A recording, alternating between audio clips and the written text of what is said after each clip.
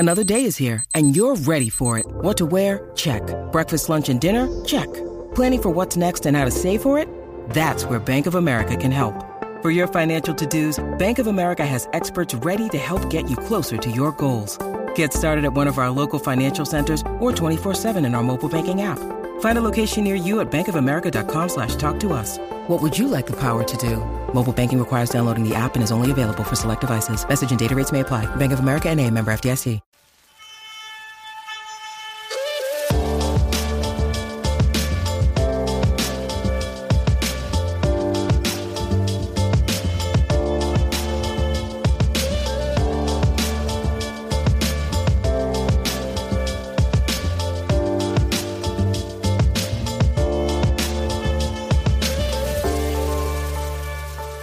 Hello Bulls fans, welcome to Bulls HQ, a Chicago Bulls podcast on the Blue White Podcast Network. Thank you for joining us on this episode of the show.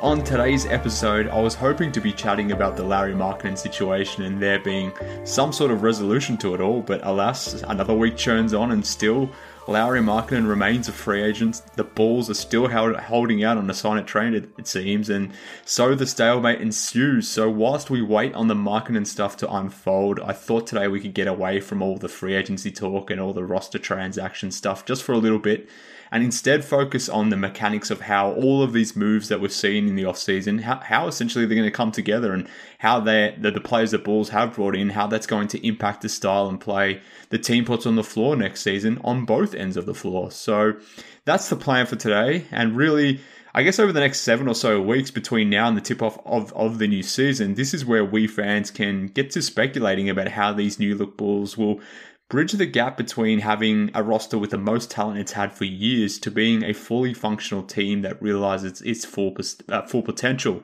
So with that in mind, I want to talk schemes, I want to talk offensive sets, I want to talk about defensive philosophies and how we can expect the Bulls to beat some of these negative narratives that exist out there, let's say, at the moment. So, and joining me to discuss all that and more is one of the best analytical minds covering the team today, Stefan Knows. Stefan, how are you, sir? I'm doing great, Mark. Looking forward to chatting some Bulls with you. I know, mate. It's been a while that I've had you on the show, so I appreciate you coming on. Like I said there from the outset, I obviously want to dive deep into how this is all going to work. But because we haven't chatted for a while, just give me your high level thoughts about the offseason itself from your perspective. Obviously, the Lonzo signing, getting DeRozan in via a sign and trade. All the moves itself, how have you found the Bulls, their offseason, how it's all operated? Are you a fan? How are you feeling about it all? Well, I think the biggest thing that I wanted to see from Karnisovas as soon as he took over was just for the team to pick a direction. It seemed like the Bulls were just hedging in so many different ways. Like they valued flexibility way, way too much, and it just ended up not doing anything in the process. And you saw him kind of start to make that move towards winning now. With the Vooch trade, and then obviously like he has advanced that a lot, and I had kind of mixed feelings about it, to tell you the truth, but again, I am glad that they are finally picking a direction, and I think that they're at least giving themselves a chance. Like I think previously, just like being so indecisive in their path, they just weren't accomplishing anything. They were basically setting themselves up to fail, so at least they have a shot now at doing something interesting. I really liked the Ball signing. I love the Caruso signing. That one came from out of nowhere, and he was actually a guy that I was really hoping that they would target, but I figured it was kind of a pipe dream because there was no smoke around that. And then the DeRozan thing, I've kind of talked myself into it. I was kind of a little bit leery, I guess, seeing the price like a lot of people at first when it first came across my timeline. But subsequently, having some time to think about it and just watching a little bit more of what he did with the Spurs, I'm a lot more positive on the move than I was definitely at first. And I think, as we'll probably get into later, that there are definitely ways to make that signing work. Although, some of the criticisms around that signing are valid. But I think that, as we'll probably get into later, there's just it's definitely not like a situation that they cannot get the most out of if they're just a little bit creative with how they use them.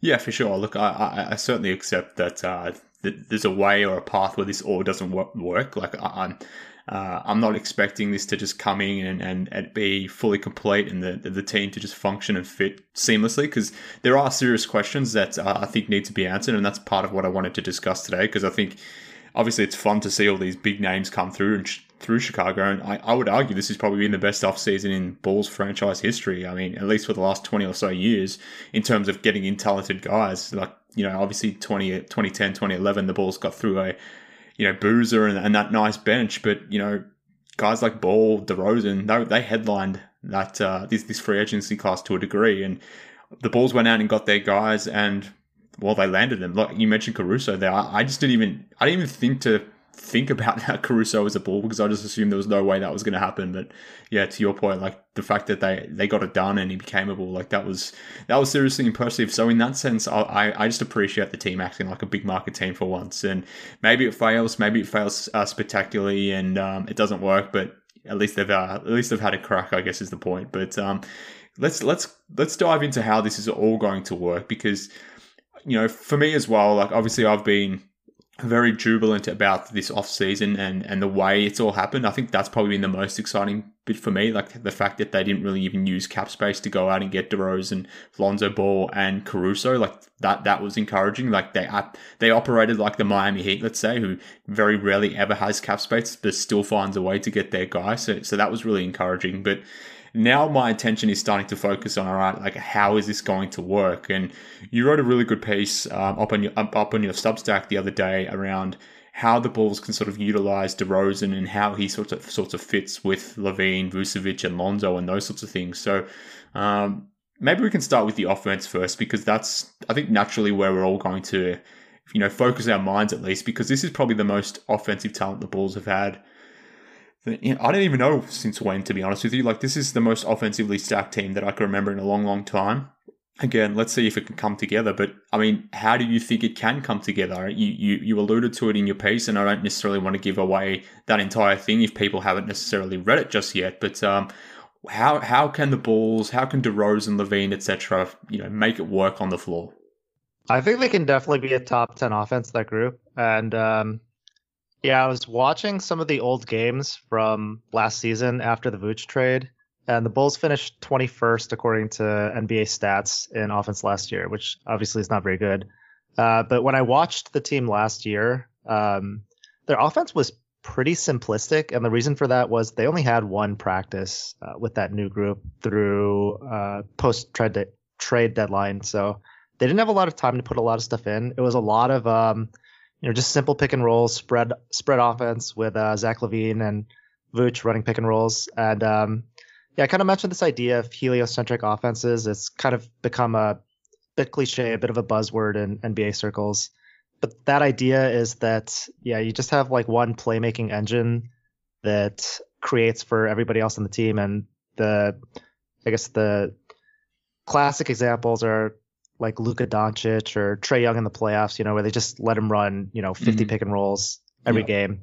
Mm-hmm. And so the Bulls were kind of doing that a little bit last year. They were doing some other stuff too, but a lot of just basic pick and rolls with Zach and Vooch. And I think that with a full training camp with a lot more practices, they're going to go away from that, because they did play with a lot more movement before the trade deadline when they had Wendell Carter. They were doing a lot of this delay action with him. They're doing that with Vooch too, where he catches up top, and they're playing with a bunch of shooters around him, and he gets to make the decision on where the ball goes.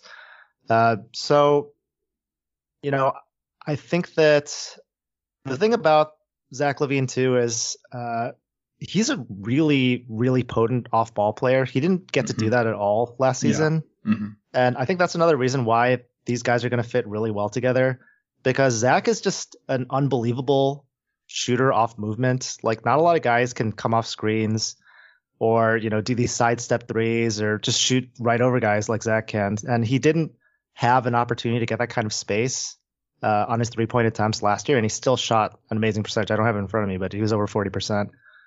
So I definitely, there's been a lot of talk I've heard of like this bubble, or not bubble, but just like this shooting effect without fans last season, and how the offensive numbers were kind of inflated. And along with that is the idea that maybe Zach's season was a little bit of a fluke last year because just offense was up in general around the league. Even if that is true to some extent, I think the looks that he gets this year are going to be so much better. Just being able to come off screens, being able to get the ball when other people create for him instead of just always having to create his own offense. And a lot of that is going to come from, DeRozan. It's pretty well documented that he's a very good playmaker. He was basically playing point forward for the Spurs for the past couple of years. This one set that you referenced, this Hawk set that I was focused a lot of my article on.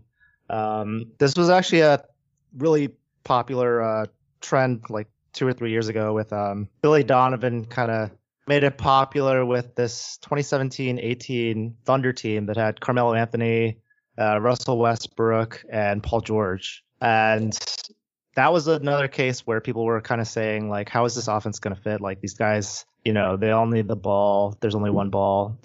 I feel like I've heard this critique so many times about so many different offenses, and they just turn out to be awesome. Like, the Nets are another example where people are just saying, like, there's only one ball, and they're the best offense in NBA history. It doesn't really matter, if you have these great offensive talents. But Donovan made it work, by just going against this idea of heliocentric offense and having these guys play off each other, have a lot of movement, screen for each other. And I think that's the way that the Bulls are going to get the most out of their pieces. They're not going to play a style that has really become very popular throughout the league. And I think they're instead going to be kind of interesting. Like I like when there's a diversity of styles throughout the league. Mm-hmm. And I think it's nice that the Bulls have a good shot. They have the right personnel to be able to do that, to add diversity and share playmaking duties, get these guys playing off each other by having one guy create an advantage and having other guys screen for each other. When great players screen for each other, it really puts the defense in a bind because there's a lot of pressure to get those assignments correct. If you screw it up, then it's just going to be game over. So I think Donovan has been very good in the past at doing that, and I have confidence that he's going to do that again. Yeah, fair enough. And look, I completely agree. And to that point, I mean, LaVine can work in isolation, so can DeRozan. He can get the ball to Vucevic on the block to maybe isolate down there and do his own thing. But I kind of feel like the Bulls don't really have much of a choice but to instill more of a team-based game anyway, just due to the fact that, a LaVine or DeRozan, like, even I understand DeRozan's like lifted his game as a playmaker, but he isn't a Luka, he isn't a Harden, he isn't a Trae Young or even a LeBron. Like, you can't center your offense around them. So I kind of feel like they have no choice but to be one of those team-centric type offenses. And to that point, like, a lot of this hinges on, like, at least in my mind initially, like, I just assumed coming into this season that it was always going to, everything would boil down to the LaVine-Vucevic pick and roll. And look, it still may in some senses, but after the DeRozan signing, I guess where my mind started to go was, all right, well, where I was previously thinking LaVine was going to get more opportunities on ball, and you alluded to it before, like, now with DeRozan in play, the fact that he's lifted his game as a playmaker, the fact that he's probably better on ball because, he can be a playmaker, he can step into his mid-range shots, and when he's off ball, he's obviously not much of a three-point threat.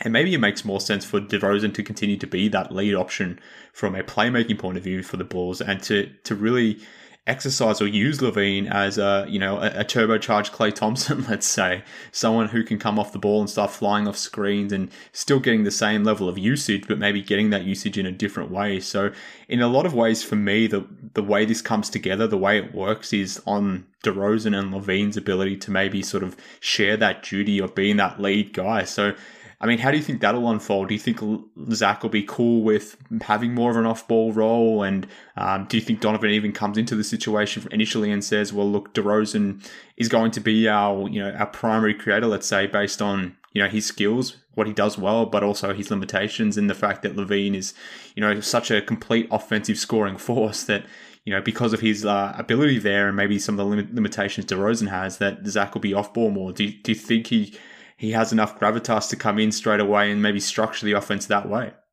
Yeah, I think so. I mean, I think Zach has always been about what's best for the team. He has kind of a weird reputation of being a selfish player, but like the past couple of years, every team has guarded him the same way. They just blitz him and try to get the ball out of his hands, and he's very good about making the right pass out of those blitzes and allowing his teammates to just play to an advantage. So I think if the team needs him to play off ball, he's willing to do that. You saw him do that in the Olympics too, where he took a very different role from what he's used to. They just made him basically like focus on defense. He was picking guys up full court, and he was doing it very, very willingly. And they won a gold medal for it. And I think it's interesting that you bring up that Klay Thompson comparison too. The reason why I got on this whole idea is Will Gottlieb, friend of your podcast and my former podcast co-host. He was bringing this idea up on another great Bulls podcast, Bulls 101, which I think you were their previous guest before him. So that's also great. Maybe the week before. Yeah. Shout out to Larry Will. Shout out to those guys. They're great. Will is based in the Bay Area, and he has watched the Warriors very closely. And they're another example of a team that does not play this heliocentric style. And people are always clamoring, why doesn't Steph Curry just run 50 or 60 ball screens every single game? Yeah. And that's just not the way they play, and they've been a very, very good team, obviously, by not embracing that style. So I think that you can be very successful in that style, and that is a great way that Steve Kerr has utilized all those weapons. The other reason why that works really well is because those guys are all very willing screeners. Steph Curry is a great screener, very underrated screener. Yeah. And you saw Zach doing that a lot more last year. I'd never really seen him be very enthusiastic about setting screens, but after Donovan came in, they were doing that a lot. He was setting a lot of cross screens for Vucevic to get him open on the post, just for other guys too, and popping out to three. And those were their best plays, honestly. Like a lot of their ATOs that they were successful in used that type of action. So just the personnel that they have very unselfish guys. They have veterans that know how to play, know how the spacing on the floor works. They're all willing screeners for each other. So I think that it just makes sense to embrace this different style of offense that these guys have a lot of experience in. I mentioned the story that the Spurs play the style too. So DeRozan is very used to playing a motion-based offense. That's what Popovich has always done. And they've also used this Hawk set that I talked about in the story. So it just makes sense from a lot of different points of view. And I think that's definitely the way to go. I think that to answer your original question, I guess, I think that Zach would be way more forward. It seems like at this point in his career, all he really wants to do is win, and whatever it takes to do that. These guys have a ton of faith in Billy Donovan. He has a lot of buy-in, which is super, super important. So I think that if Donovan thinks that that's the best way to go, which, I haven't talked to him about it or anything, so I don't know, but it would seem that would make sense, then it can definitely work. Yeah, just look, theoretically it makes sense because, LaVine can score in any which way. DeRozan maybe is a little bit limited, but what he does well, he does very well. So in that sense, maybe LaVine has to sacrifice some and be more of that off-ball guy. But that's always what I've wanted from him, to be honest with you. Like, the amount of times I've complained about the fact that this guy hasn't had a chance to just spot up and shoot from three because he's just had to always be on ball because the Bulls just haven't had another suitable playmaker to maybe take the ball out of his hands or justifiably take the ball out of his hands. But that necessarily isn't the case anymore. Like, you've got DeMar there. Obviously, Lonzo is floating around as well. Like, he will be a connecting piece, but I'm sure he'll want his opportunities in running the offense as well. So it should all come together, theoretically. It's just going to, ultimately we'll see how it all plays out in terms of how these guys are willing to coexist with each other. And I take your point. Like, there's never really been anything rumored anywhere between LaVine being a locker room guy or a bad locker room guy. Same with DeRozan and Lonzo. There's been no talk of that ever. Same with Vucevic. So to your point, like, they've got a bunch of good vets on the squad, and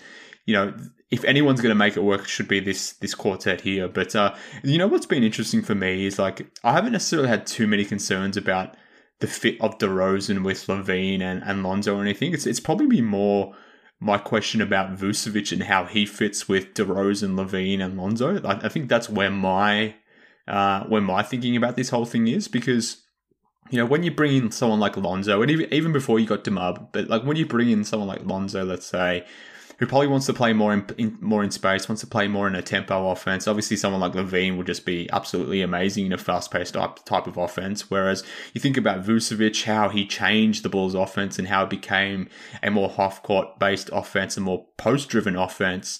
I wonder if there's going to be some clashes of styles between, say, someone like Vucevic and Lonzo, and how that all works together as well, to the point where I'm not even really questioning DeMar's fit because I think Levine, and Lonzo will work it out on the perimeter. But I kind of wondering how Vucevic fits in all this thing. Like, are they still going to run a post-heavy offense? Are they still going to slow down the pace and try not to get out to transition as much because maybe they want to limit that from a defensive standpoint, but also from an offensive perspective, they want to get more into a post-driven type offense. So like, I don't know if I'm being foolish in thinking about that, or if I'm just being, just trying to, cover all the risks, let's say, coming into this season. But I'm kind of the view that, if anyone, I won't say doesn't fit, because I think they will all fit and make it work. But if there's any risk about this not working, I kind of wonder if it's from a Vucevic perspective. I'm not really worried about that, to tell you the truth. I do agree with you that he's not exactly going to be fueling their transition attack. Like, he's definitely going to be lagging behind, and maybe he'll get some trail threes or something. But you don't need all 5 guys over there, to run a transition break. I think they're going to do what most teams do, which is probe the defense, see if there's anything there in the first couple seconds of the shot clock. And if there's not, then, they'll pull it back and try to set something up. But I think Vucevic is a good fit because he's a really, really good shooter above the break in particular. And that allows them to play with great spacing. They can't exactly play 5 out because, obviously DeRozan doesn't shoot threes. But when he has the ball, they got 4 guys on the perimeter that can space for him, which is huge. And he had that, DeRozan had that a little bit with LaMarcus Aldridge, but Aldridge is also like a reticent 3-point shooter, although he's been a little bit better later in his career. But Vucevic is going to open up a lot more space than any of those guys that DeRozan played with in the past. And the other reason why I really like the Vooch fit is he's a way, way better passer than people realize. And like I was mentioning before, the Bulls run a lot of these delay sets where they give the ball to the center, top of the key. You saw Wendell Carter do this a lot. And the offense was not, spectacular with him in that role. He had a couple nice assists. That was a lot better, as we saw. But Vucevic in that role, I think, is going to be very good. Also, like, defenders can't sag 15 feet off him like they did with Wendell Carter because he's just going to, drill these above the break threes if they do that. So it's going to open up the middle of the floor for the rest of the players. And I think that, the other guys can run. Like, Vucevic is going to just stay back there, chill out. And if they don't get anything right away, then he'll rejoin the rest of the team.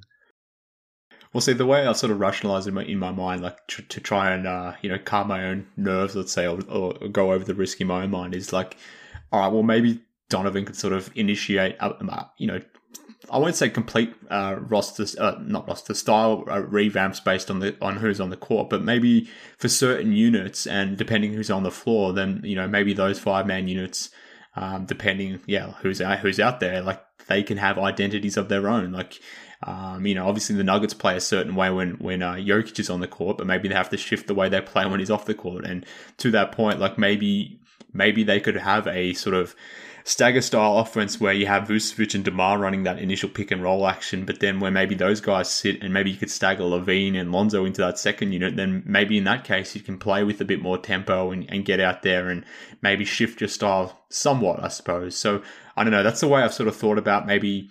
I know teams don't want to have multiple identities because it can be, quite confusing. It could lead to, further problems that can be unforeseen, let's say. But to best maximize the natural skill sets of guys, like maybe it can all be manipulated through rotations and the way Donovan sort of staggers his lineups. And I think he actually has a chance now to have a situation where he has a legit creator on the floor at all times. Like last season, it was just Levine, and when he sat, the offense, went to the toilet. Whereas now you've got the option to have one of Levine or DeMar on the court at all times, and that's just a huge luxury for the Bulls. Yeah, absolutely. I think that I think I actually heard this from Ricky O'Donnell that like just playmaking has become such a hugely important in the playoffs in particular. Like you can never have enough playmaking and shot creation. Mm-hmm. So it's definitely nice that the Bulls can space that out on the bench rotations, as you said, just stagger those guys and always have somebody, because the bench. The Bulls bench was actually pretty good when they put all their veterans on there, but at the start of the year, it was pretty brutal. So they definitely could have used more shot creation. I think the problem with the idea of just playing multiple styles, though, I think it's great. Like it's a good idea, but Vucevic's backup is like even slower than he is, Tony Bradley. So That's true. I think they definitely need some more depth. Like that is going to be a big problem, Yeah, especially in the playoffs. I mean, we've seen how important it is to, especially defensively, to be able to play a lot of different styles. Like Brook Lopez, he wasn't even playing in the big minutes for the Bucks. He was the ability to go smaller. That was so key. Like if they had not been able to do that, they definitely would not have won the championship. So the Bulls could definitely use a different type of big man. Simonovic, we'll probably get into him later, but I don't think he's quite ready to contribute, and especially not, like closing games as their 5 or something like that. So they need to make some more additions. They still have 2 or 3 roster spots left, depending on, I think, if they use their trade exception. So big man that allows them to play a different style defensively is that would be the top of my list and things they still need going forward. Yeah, completely agree. And I'm assuming, or at least I'm hoping, the Markkanen situation is sort of holding that up. Maybe they're waiting to see how that unfolds, if they return a player or not. Like there was reports the other day from Tim Cato in The Athletic that the Bulls would be interested in Maxi Kleber. I mean, in a Lauri Markkanen swap with Lauri going to Dallas, like that would be exactly what we're discussing here. Where he is really good, by the way. Yeah, Kleber. for sure. Like, he would be a great fit.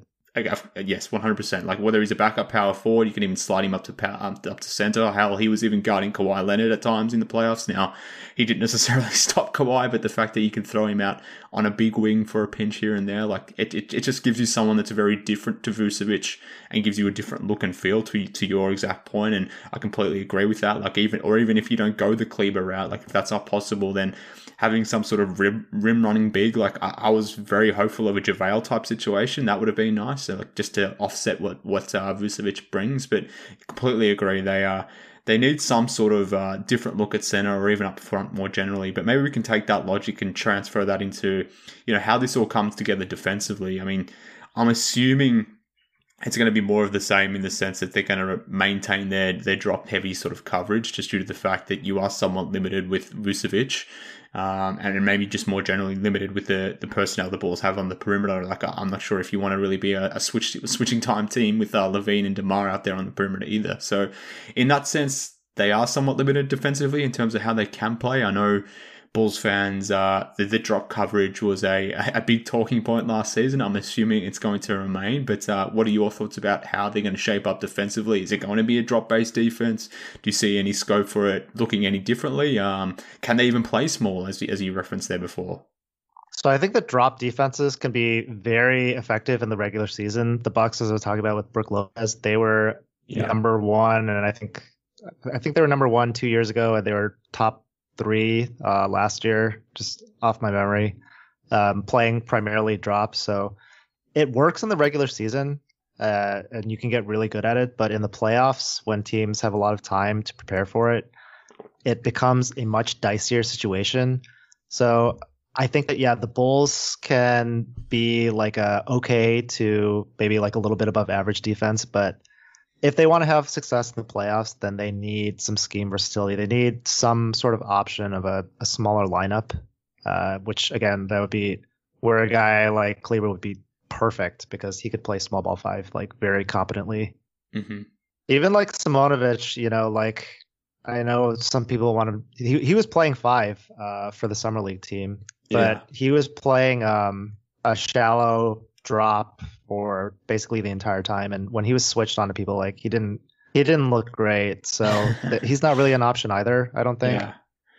This is where losing they need somebody that can switch. That would have been great in that role. They just need somebody for sure.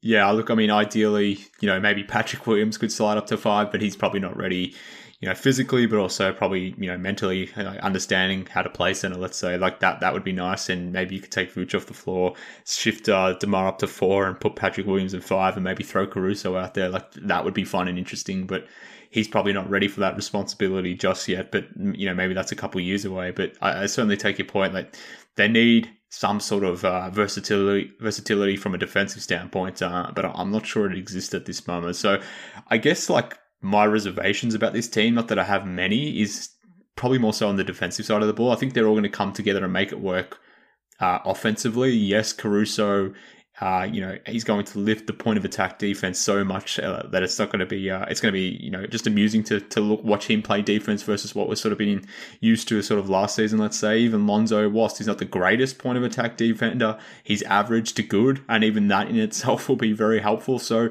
I've kind of got some hope that the drop will look a lot better than what we saw last season because the point of attack shouldn't be killed like it was last season, which should give someone like Vucevic more time to sort of make his decisions in that drop coverage where, yes, it may be better in the regular season, maybe it's problematic in the playoffs depending on matchups and those sorts of things, but I do think there is scope here for the Bulls to be an average defense, and I know people like to reference the fact that they were 11th or 12th in defensive rating last season, but I kind of throw that out because last season was just a weird season more generally with COVID and that sort of stuff, back-to-backs all the time, and the team itself just changing their lineups virtually every other week, whether it was due to trades, COVID, whatever it might have been. So I don't really know if I consider what they did last season to be representative of how it can sort of unfold this season, but based on this squad right now, I think there is some scope for them to be okay defensively, and if they can just be okay defensively whilst being a top 10 offense like you mentioned before, then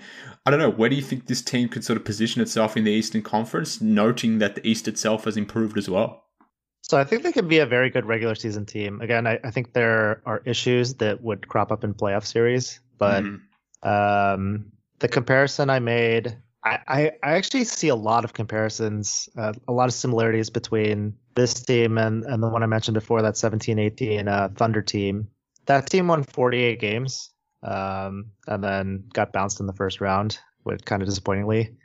But yeah, I think their defense, I agree with you, their defense can be average. I think Vooch, he is a very decidedly average center, which, there's nothing wrong with that. He's not as bad as people think. I think Zach is maybe a little bit below average, but the biggest struggles the Bulls had defensively, people were giving them a very hard time, but I think part of that is that people don't realize just how good offenses around, like Bulls fans specifically, don't realize how good offenses have gotten around the league. So just seeing teams scoring on you over and over is kind of jarring, but if you watch the rest of the league, I mean, it's happening to every team. Like, as you said, they finished 12th, and there's like daily freakouts about how bad the defense was, but it was actually like better than average.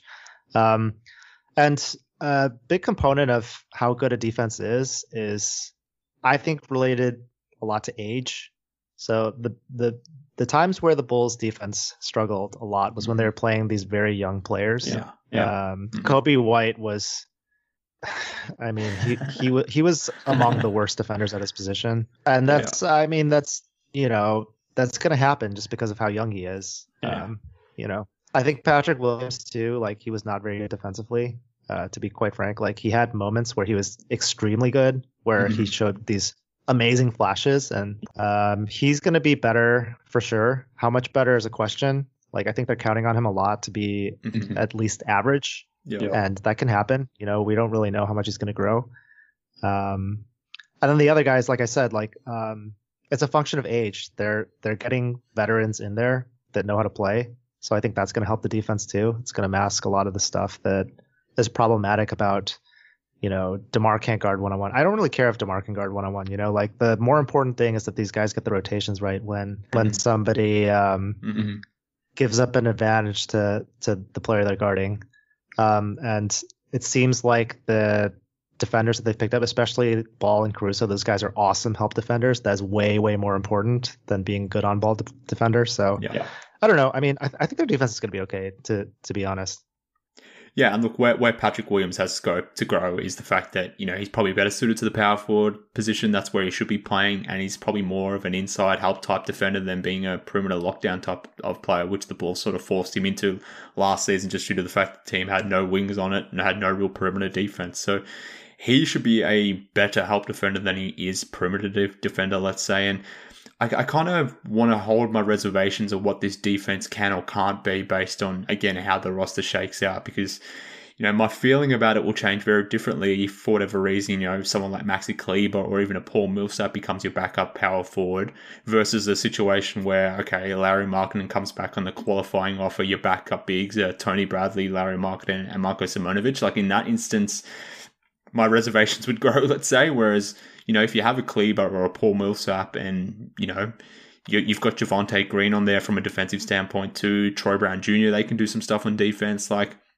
I don't know, like obviously you'd have more of your defensive guys on the bench and maybe to close games that becomes problematic, but there would still be players on the team, I guess, is the point, that can do some stuff defensively. Whereas, in a situation where they maybe bring back Lowry, like that's where I become a little bit more scared. So I'm kind of I'm at the point now where, and maybe we can transition to this, Stefan, and maybe get your thoughts about the Lowry situation. I started the podcast basically saying there's no update, and of course there is no update. But I mean, what are your thoughts about bringing back Lowry at this point? Is that a tenable situation? He's been pretty clear that he doesn't want to come back, but I mean, even for the qualifying offer, I've seen some noise from certain people that suggesting like that Lowry back on the qualifying offer because he can come in and shoot 40% from the three, like that would be a good option for the Bulls from a backup power forward perspective. I mean, I completely disagree with that, but I'm interested to get your thoughts on what you would do with Lowry, and if he does come back and the Bulls retain him as a backup option,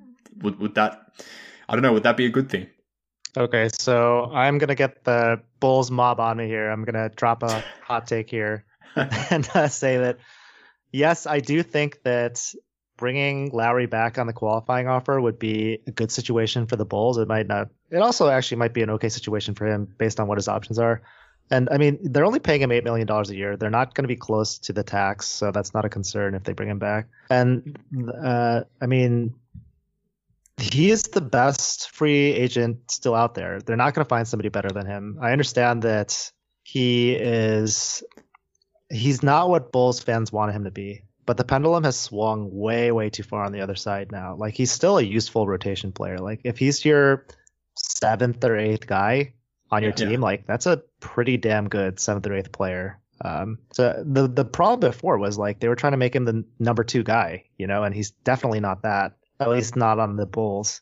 I think that the situation with Lowry is kind of interesting because he can take this qualifying offer, right? Or like he wants to get signed and traded, and the Bulls have to help facilitate that. But the problem is that there's no teams with cap space. He's not going to get the money that he's looking for, even if he does get signed and traded. And these sign and trade deals, you have to sign for at least 3 years, guaranteed. Mm-hmm. Mm-hmm. So you could say, why doesn't Lowry just take a kind of prove it deal? But he's gonna have to play 3 years on a contract that he thinks he's undervalued at, right? So like, let's say he finds a way to facilitate like a $10 million a year sign and trade. Well, now, okay, he's stuck on that contract for 3 years. If he just plays the qualifying offer, plays really well, he makes what he thinks is not his market value of $8 million, but he gets back on the market now. He can potentially get a much bigger deal if he really does play as well as he thinks he can. So I think that in that respect, like it makes sense from Lowry's point of view. Obviously, like he has said, he's made it very clear that he does not want to come back to the Bulls, that he wants a fresh start. And that's also totally understandable. Like I don't really like the animosity that fans direct towards Lowry. Like, I mean, the guy tried hard. He didn't want to be a disappointment in Chicago. He worked very hard and it just didn't work out for whatever reason. So, if they could get somebody like Kleber, I think Kleber's the better player right now, but Lowry has more potential. He's younger.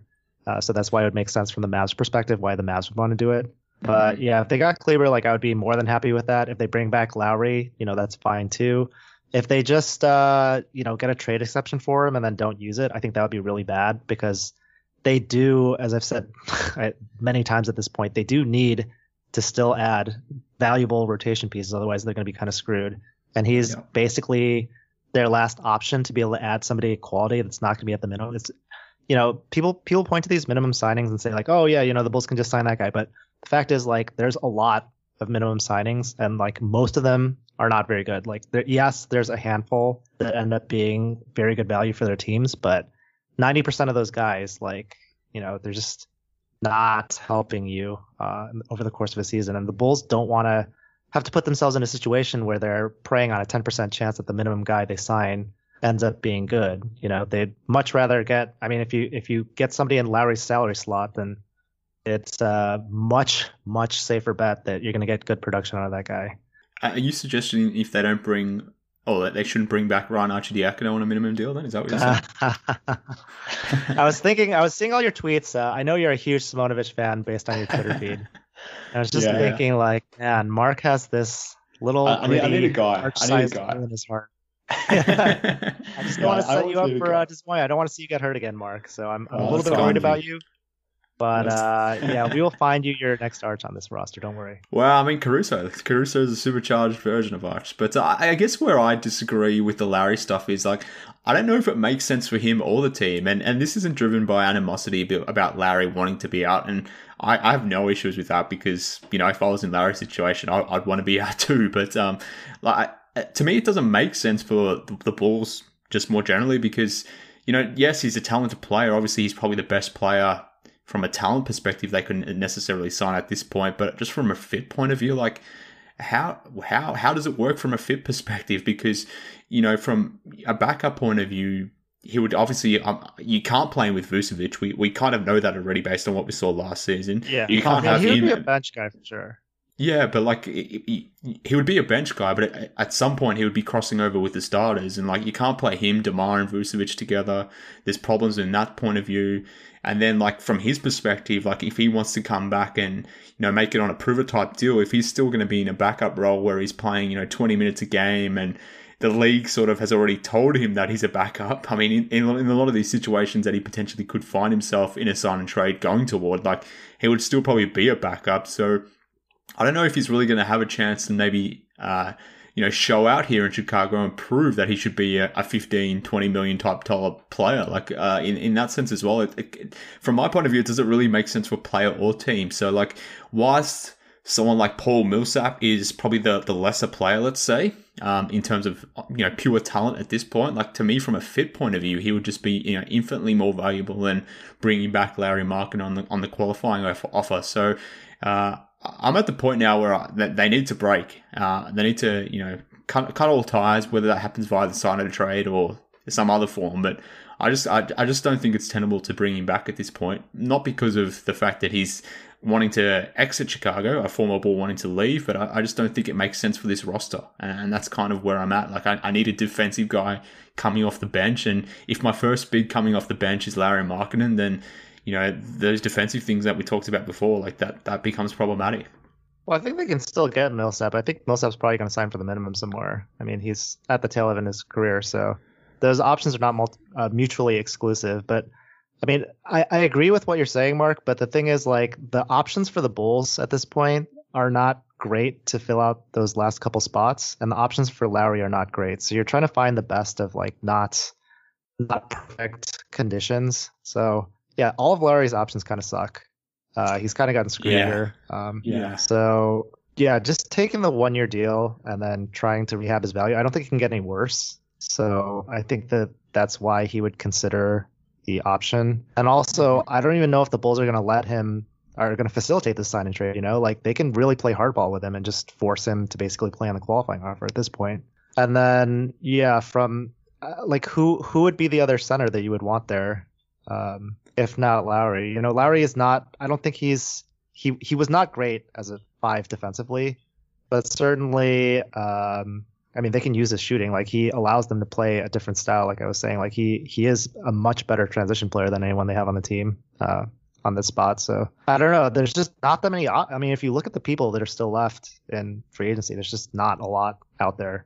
Yeah, that's true. I mean, but at the same time, maybe I would be okay with trading for a TPE on the proviso that obviously the team uses that in season. So maybe it's a problem, you know, within the first 20, 30 games, but you can obviously still vamp up your roster thereafter. And I'm sure there's a bunch of bigs around the league that teams would be willing to get off, let's say, from a salary point of view. Like, you know, one of the Plumlees got moved pretty quickly. I'm not suggesting the Bulls should go after a Plumlee of sorts, but like there's bigs around the league earning $7, $8, $9, $10 million, let's say, that maybe you could take into that TPE, whether it's not now, maybe, you know, a couple of months into the season, so, potentially, who knows? But I don't know. I just don't think it makes sense schematically. I kind of want it to be over, and I'm hoping it's over soon. But maybe the next time I do this stupid podcast, it will be. But we'll find out in due course. But Stefan, nonetheless, mate, I appreciate you coming on and you know, helping me sort of dive into the more how this is all going to come together, rather than obviously, this signing happened here or there. Like, whilst that's all fun and interesting for us to discuss in the moments, now is the time when it all sorts of start to make sense, or where we try to make it make sense, I suppose. So I appreciate you coming on, mates. Before you get away, though, tell the people when they can follow you online, in the rare chance they're not already. Yeah, you could follow me on Twitter at StephNoh. It's STEPHNOH. And I have a Substack. It's free. You can sign up for the newsletter. No ads. Yeah, it's you can find it through my Twitter profile, or I also just tweet out the story, so you can just click on it that way. The only benefit of subscribing is you get a little email alert whenever I write. But if you don't need that, then if you're like me, if you're on Twitter 24/7, then you can just look at the old timeline and find my stuff there.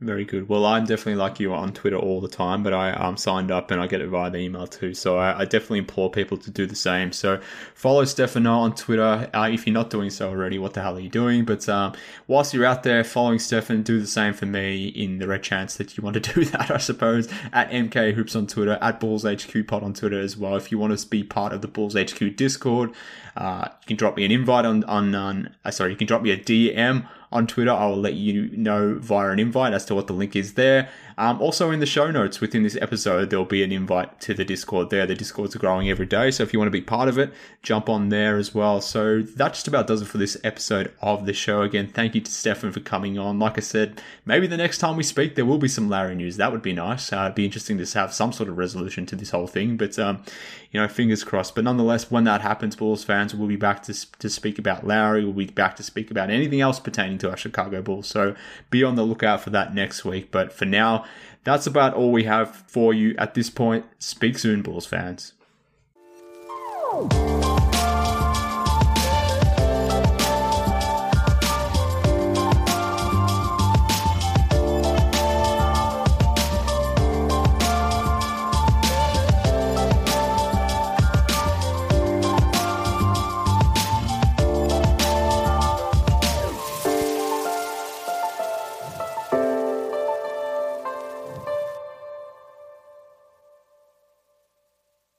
I'm Amira Rose Davis, historian and co-host of the sports podcast Burn It All Down.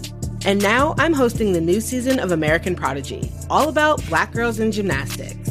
For the last 40 years, Black gymnasts have moved from the margins to the core of the sport and changed gymnastics along the way. Now, they tell their stories. You'll meet trailblazers like Diane Durham, superstars like Jordan Childs, and everyone in between. Listen to American Prodigies on Apple Podcasts, Spotify, Stitcher, or wherever you get your podcasts.